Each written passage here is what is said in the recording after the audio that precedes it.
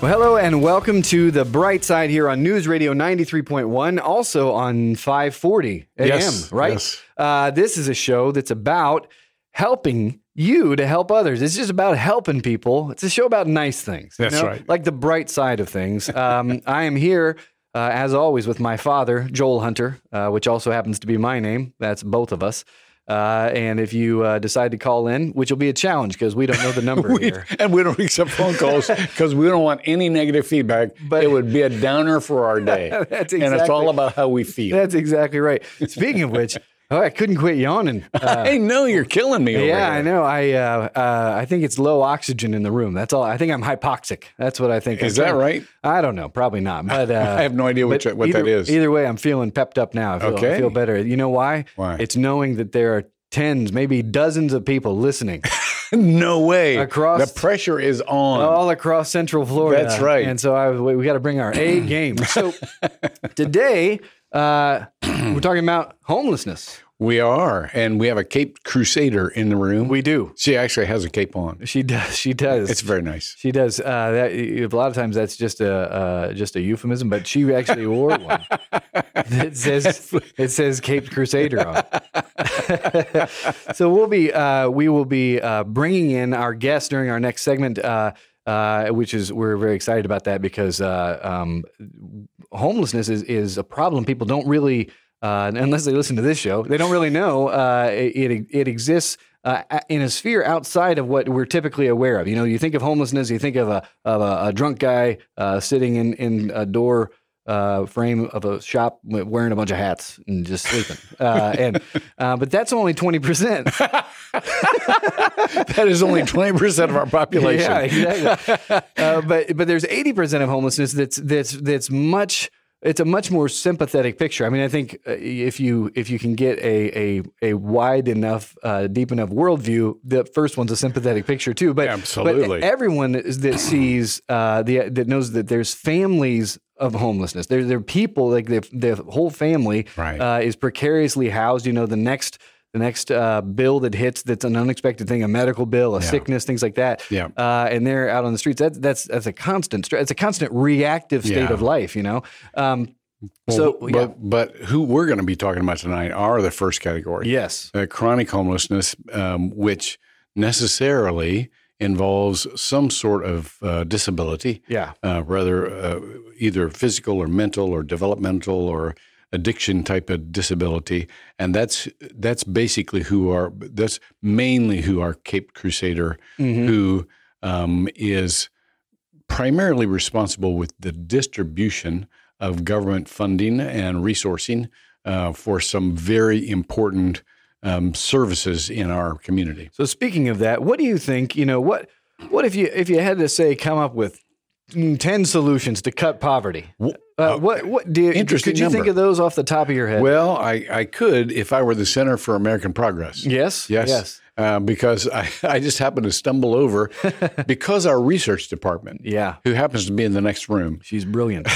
she said, "Why don't you guys start talking about 10 ways to cut poverty?" Now, because the Center for American Progress, which I think may be a tad liberal. They do seem to lean that way, judging by the 10 that I read. Yeah. They didn't actually attach a cost to these, but they're all great ideas. And it's kind of like, you know, Will Rogers earlier in the last century had a solution for German U-boats or submarines. And his solution was, we'll just boil the ocean. Yeah. And somebody said, well, how do you do that? And he said, look, I've given you the solution. You work out the details. I tell you, Will Rogers, I feel like he must have done something with the lasso after a lot of his jokes, just because a lot of them I just don't understand. He's like, and now we've shrunk it down the Navy to fit in the bathtub too. And you're just like, what? I don't know if it was, you lose something over time or what, or if he just did a little hip skip thing with the lasso and everybody's like, oh, this guy. He was folksy. Yeah, he was. He might be the folksiest of all comedians. So him and Jim Gaffigan, those are the two. And Gaffigan rarely uses a lasso.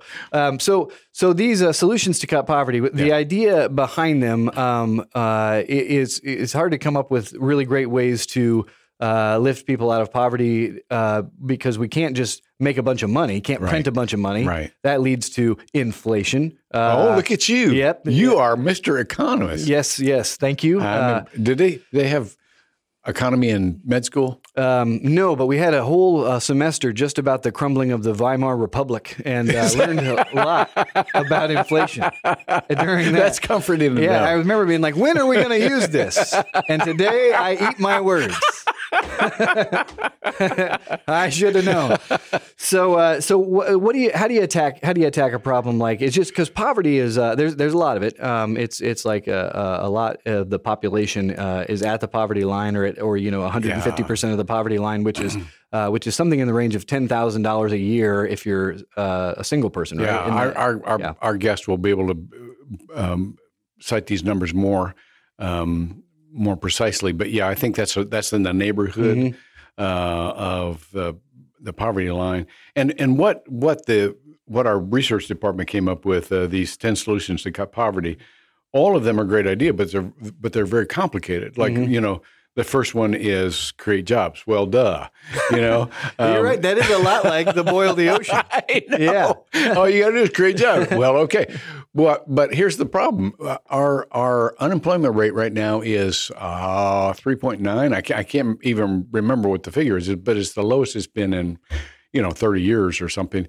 And we still have significant portion of our population in poverty. Even the working people, and there are a lot of working poor.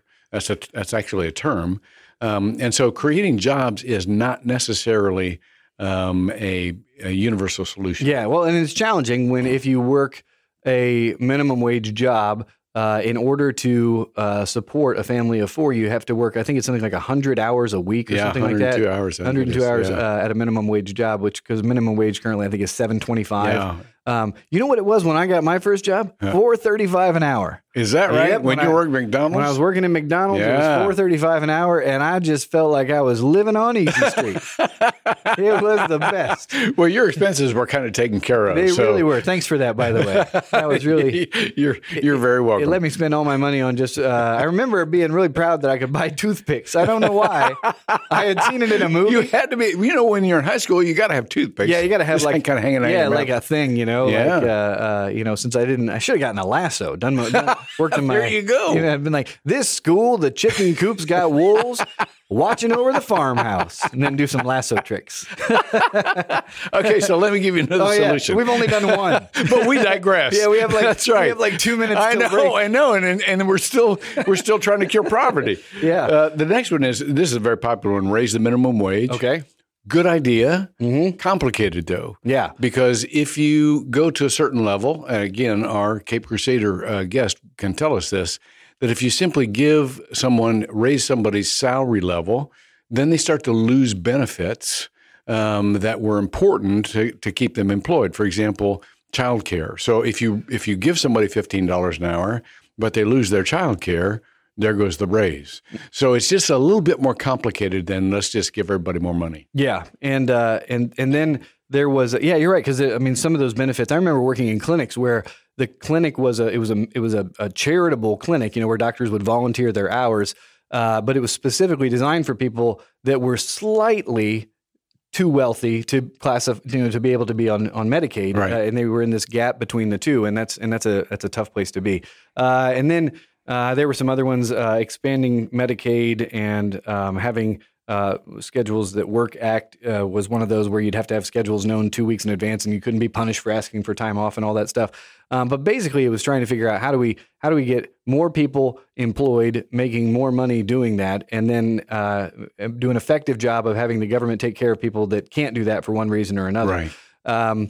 And just like boiling the ocean, that's the solution. That's right. And so, but luckily today with us, we have somebody who who knows how to boil the ocean, and what to do in the meantime. So the executive, it's going to be a slow boil. The executive director of the Homeless Services Network of Central Florida is an organization that helps to direct government funds into the most effective tunnels or funnels, and is really kind of leading the way on some of the new initiatives on how to cure homelessness. And I'm very excited to talk to her, and we will when we get back from this break.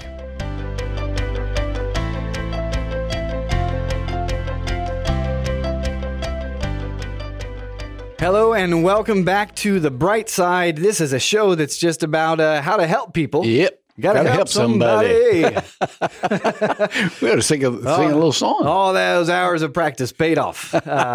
So Pop and I have been going door to door for years singing songs. And I know a lot of people do this just around Christmas time with carols. No, not us. We do it all year. We're like, it's April now, flowers blooming.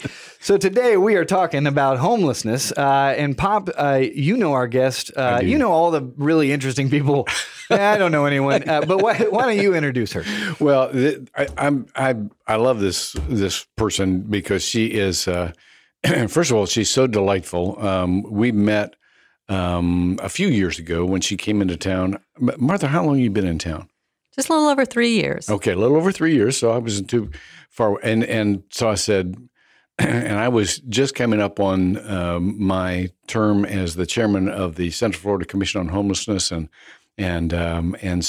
Martha had come into a mess. I mean, we were not functioning well for the homeless. We didn't have the right structure. We didn't have the right software, and the database was a wreck. And somehow they brought this highly talented woman here, and also she loves to read, and I love to read, and so she'll give me books and will really interesting stuff. That's the way to your heart, right? Oh, there. I know, man. And so anyhow. Martha R. Is a person who is the centerpiece of the federal funding, the money we get from HUD, which is about $7.5 million a year. Very good. Oh, thank you. I'm impressed. Well, don't. That's the only one I know. But she helps us distribute that and helps resource. Agencies in the continuum of care. We'll define all these as we go through, so that we can have this coordinated system of care for those most vulnerable, most in need, and that is our chronic homeless. So Martha, before I just wax on for the rest of the program, let me ask you, give us some of your background. You know, what got you interested in work like this? It's terribly frustrating. There's always more problems than solutions, but yet you have hung in there. What at first kind of wired you for this ministry or this service of compassion, and then how did you come to Central Florida to agree to come to Central Florida? Well, I think you're right on point with your little slip there. I come from a long line of clergy. I think my niece is like, I don't know, 8th generation or something. Oh, wow. So the ministry runs through the family. It kind of skipped over me, which is a good thing in lots of ways. But in my family, dinner time conversation was frequently about poverty and justice and what we could do different, and family members taking lots of trips overseas to third world countries and looking at all kinds of faces of poverty across the world. And so I think I was just sensitized to it pretty early. And I, when I was in high school, I kind of toyed with, maybe I could be a missionary and I could go overseas and do cool stuff. And then they told me how many shots you had to get overseas. And I was like, I'm not having that. So then I was like, well, where can, basically, homelessness is the most extreme face of poverty we have stateside. Mm-hmm. And so, that was just kind of my calling, and it's all I've ever been interested in doing. So it's all I've done since 1986. Wow. What's your background educationally? Social work. Okay. Which to me is like saying I have a degree in common sense. My social work teachers didn't like it when I would talk that way, but yeah, it's just about trying to fix systems and looking at people holistically and I recognized in myself pretty early on that I wasn't really good at doing the direct service, working with people directly, because you're supposed to have boundaries when you do that, and I have the boundaries of a sponge. And so people be like coming home with me and crap like that. You're not supposed to do that. So I had to shift into and try and use what talents I'd been given in a different way. And so moved more over time and did a variety of different things with the homeless population, community organizing with them and running various agencies, and worked at state level up in North Carolina, and then really wanted to come here because this region was just on the precipice of doing some really exciting work and making some incredible changes and changing their approach and taking some gambles and investing in some new solutions and some evidence-based best practice. And I was excited about being a part of that. Yeah. And knowing that the region was going to make a difference, make a positive difference. And I really wanted to be a part of that change. So when you're talking about the stuff that brought you, and just to reintroduce for anybody that's just tuning in, this is the Bright Side, and we're talking to Martha R., who's the Executive Director of the Homeless Services Network of Central Florida, which basically means the government says, here's the money we've allocated to help Central Florida with homelessness, specifically from housing and urban development, and then they say distribute this as you see it would be best. I guess this is why I don't have your job. That might be a good thing. I guess I'd be like, great. Well, she does, just to add, I know just enough about this to be dangerous, but they have this incredible staff that spends a good portion of their year crafting government requests to the government for these particular funds, and it's won by award. And so they don't just give it on the basis of population. They give it on the basis of, can you show us results? Can you show us things that you're trying to do that we can invest in? And so they have an overwhelming task in submitting. What's a NOFA? What is that? NOFA means Notice of Funding Availability, but we're basically submitting an application. Yeah, application. We're submitting That's what I was application for funds to help. So when you're in North Carolina and you say I want to come to Orlando because there's some exciting stuff going on. What is that stuff? Is it a different approach? The problem's the same, I would imagine. If homelessness is probably a similar type of problem where people are no matter what because they don't have a home. But the solutions probably are different in different places. Was there a different approach to it that drew you in, that made you want to be here? The region was just really in an exciting place because in some ways the population is the same, in some ways different, in some ways the agencies are the same and different. But I would say across the country, we'd been using one approach.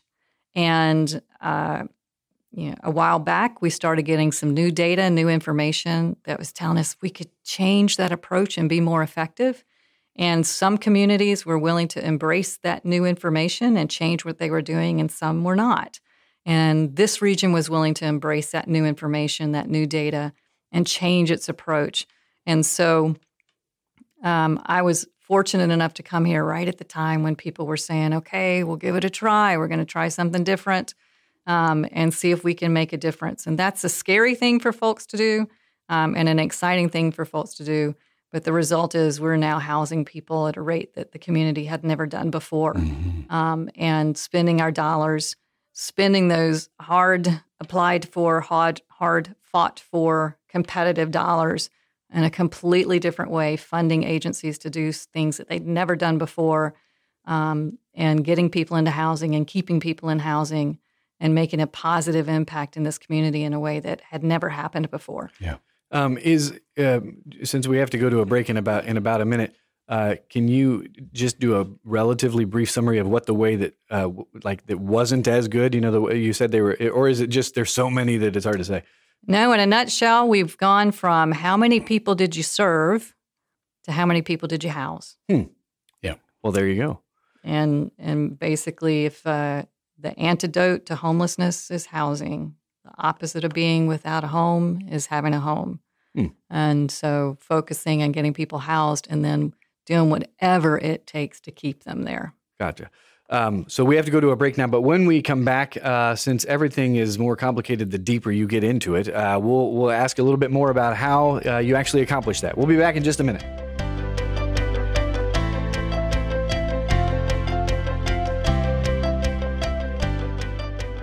Welcome back to The Bright Side. Today we are talking to Martha R., and that is not to protect her identity. That is her whole last name, A-R-E. Sometimes she needs protection. Yeah. I realized earlier that when we said R, it might just sound like a R with a period, but no, A-R-E. I checked because I checked beforehand. I was worried that it was more French sounding than I thought, but no, just solid American. That's it. It's R. That's it. So I was debating whether or not to tell you this, but I feel like it's relevant. I have two uncles, both of my mom's brothers, and their first name is R, just the letter R. Yeah, no true. Period or anything. Yeah, that's they both are named R.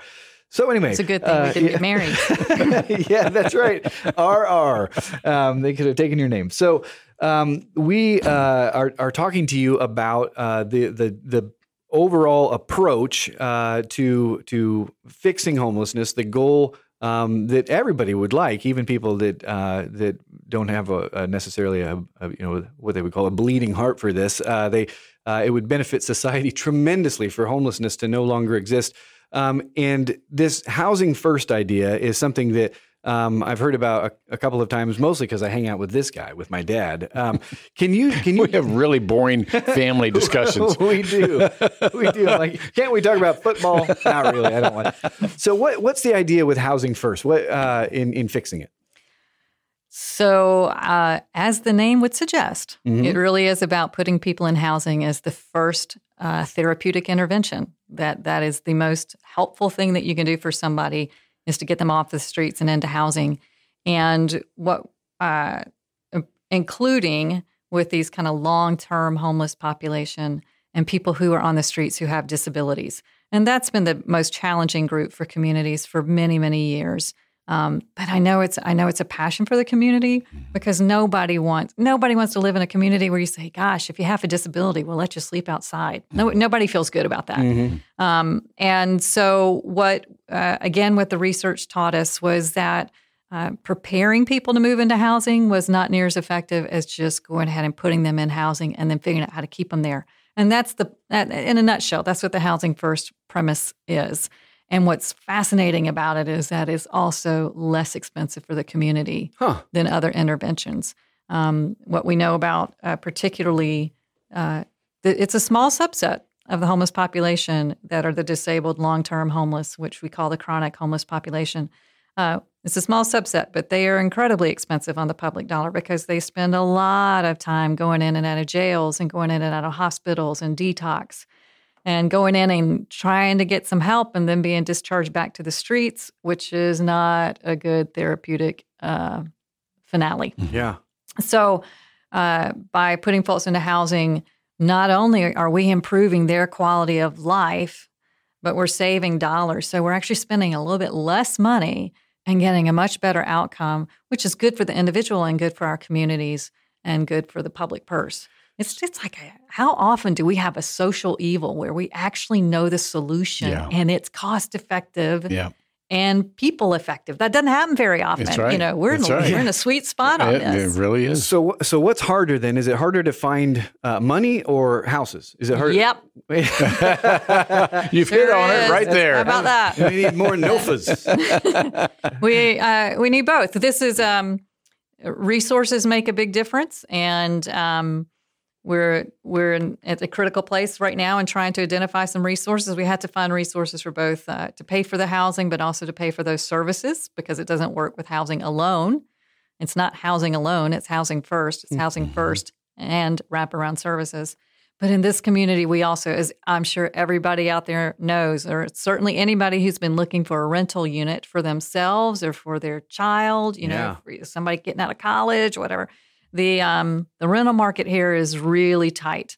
We have one of the most difficult markets actually in the country. A recent survey of the 100 largest metropolitan areas, we came in second from the bottom in terms of challenging rental markets for extremely low income households.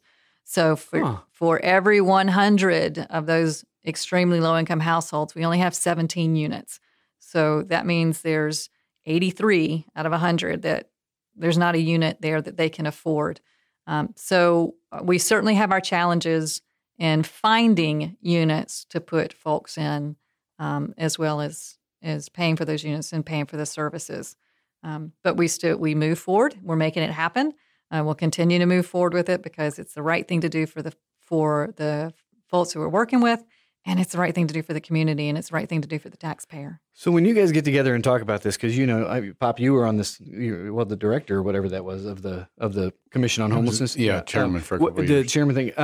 When you guys talk through this stuff, if you were just to let a noob like me, an outsider who doesn't know very much about it, to kind of like a peek behind the curtain, is the stuff that we're talking about, mostly focused on, geez, how do we get more dollars in to do this, or is there something that's different people come in and bring different gifts of like, this guy's the housing guy and he knows this stuff, and the collaborative effort to it. What part of it? What do you gain from the collaborative effort of having people from different? For instance, I mean, you're from the church community. That's what brought you there. Is it just to try to come up with different solutions, or is it try to implement solutions that we already know, or how's that work? Okay, you said Pop earlier, so you kicked it in, but I don't. They can't see that I then stared at you intently after. That's right. I forgot who I was talking to. Yeah. So yeah. Well, let me start it and then quickly, Martha, you chime in because you know this so much better than I do. I'm still very much an amateur here, but I think what we've tried to do in the last couple of years is we've tried to coordinate what each of us can do well.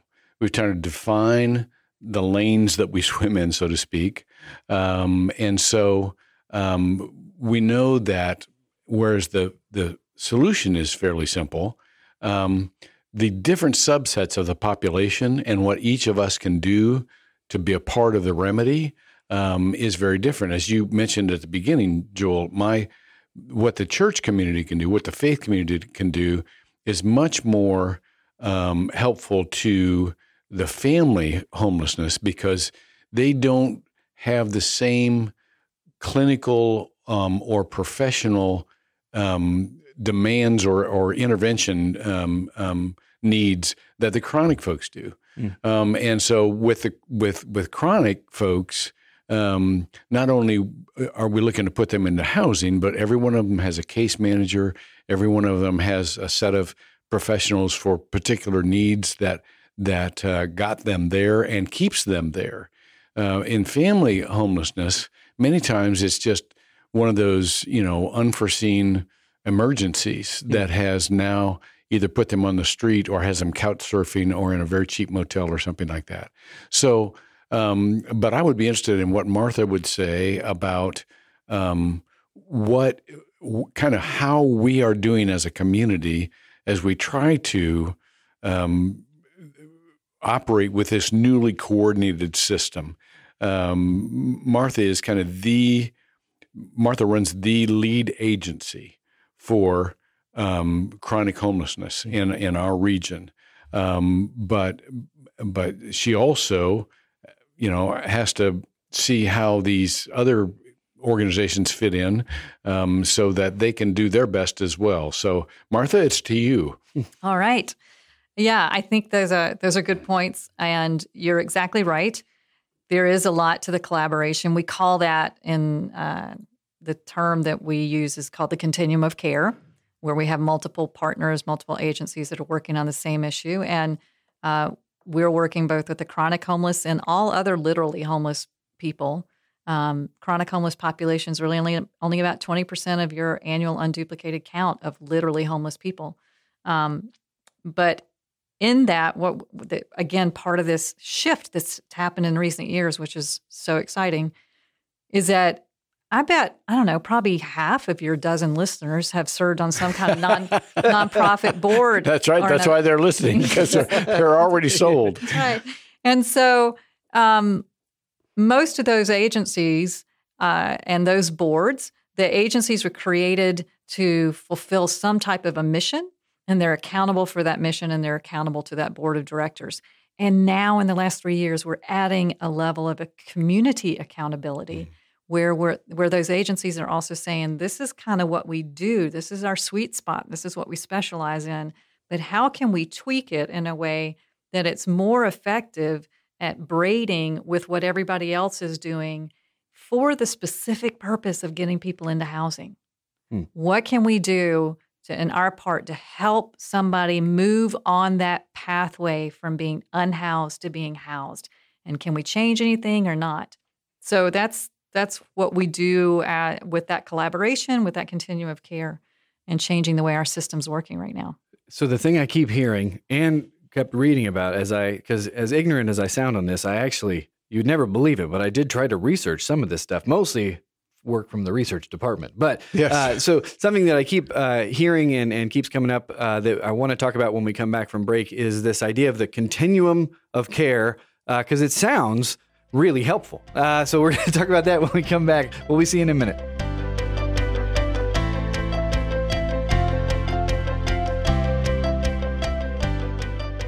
Welcome back to The Bright Side. This is the final segment. It's the final segment of the show. It's the last dance. Did you ever go to a dance when you had a girlfriend and it was the last dance and you knew it? No. Thanks for that painful. Sorry. I searched my memory banks and just came up empty. I should have known that, actually. Man, for real. I was like, I sure, no. I'm not going to be able to make up names that quickly. I sure did with Georgina Glass. So we are talking today to Martha R., who is, again, if you're just tuning in, that's her last name is A-R-E. I just feel like I want people to know that that's not just an R with a period. And so you're the executive director of the Homeless Services Network of Central Florida. And that involves something that I believe is federally designated continuum of care as someone who literally can't understand it, which is me. How would you explain that to someone who just is asking, how's that work and what's it mean? I think the best way to think of it is just as a collaboration of agencies that are excited about and committed to the same vision. And it's any agency or any stakeholder, any body, any organization, any faith group that says it's important to us that people not live on the streets, that we end homelessness in our community, and they're all invited to be members and participate in these conversations. Could you name some that would be familiar to the folks that are listening? Yeah, the Coalition for the Homeless and the Salvation Army and the Rescue Mission and Family Promise and Healthcare Center for the Homeless and Pathways Home and Community-Based Cares. There's a whole long list of organizations that are part of our continuum of care. And they all collaborate in this process now of identifying people and getting them housed. And, through that partnership, we're doing things we've never done before. Like right now, we know people who live on the streets. We know the people who are unsheltered in our community. We know them by name. We have outreach workers and we have other folks who go out and identify families and individuals who are sleeping in their cars or sleeping outside in any place not really meant for humans to sleep. And we have them on a list, and we have a by name list. We know who these people are, and we know things about them, and we use that information to identify exactly who is the most vulnerable. And by that, I mean, candidly, who's most likely to die on the streets next if we don't get them help. And that's how we prioritize our limited resources. Who's the most vulnerable on the streets, which almost always is synonymous with who's the most expensive to the public dollar. Yeah. And so it's a win-win either way. And so we call that the coordinated entry system. And we have a list of people who are chronically homeless, and we have a list of literally homeless families, and we have a list of homeless veterans. And we work on those lists, and we identify the most vulnerable, and then we take those folks and we link them to when there's availability amongst services and availability for housing support, and then try and find a landlord who's willing to work with them. And so, how do you, Martha? I think you have a housing locator. Is that right? I mean, tell us how you find open units in such a tight market? We beg really well, do a lot of presentations, go, speaking to realtors groups and other landlord associations, investors groups, going out knocking on doors, chasing down signs, taking leads from other community members and taking leads from some of the clients themselves who are also trying to help find housing that they can live in. Go and talk to those landlords and talk to them about the benefits of participating in our program, that we're going to be able to. The rent's pretty solid. The rent is insured. Let's talk about that. Let's do a little invitation here on the air for both. If you're a landlord or if you know of available housing, tell us why it would be a really good idea to think about being open to permanent supporting housing, folks. If you're a landlord that works with low-income families and individuals, then you know that can be tough work. And part of what we bring to the table is, again, we've got guaranteed rent. So you're going to get paid your rent. We've got assistance with families to help them and individuals to help them with their deposits and those types of things. But these families and individuals also come with case managers. And so it's not put somebody in the unit and never talk to them again and you're all responsible. But these folks have, again, this wraparound supports.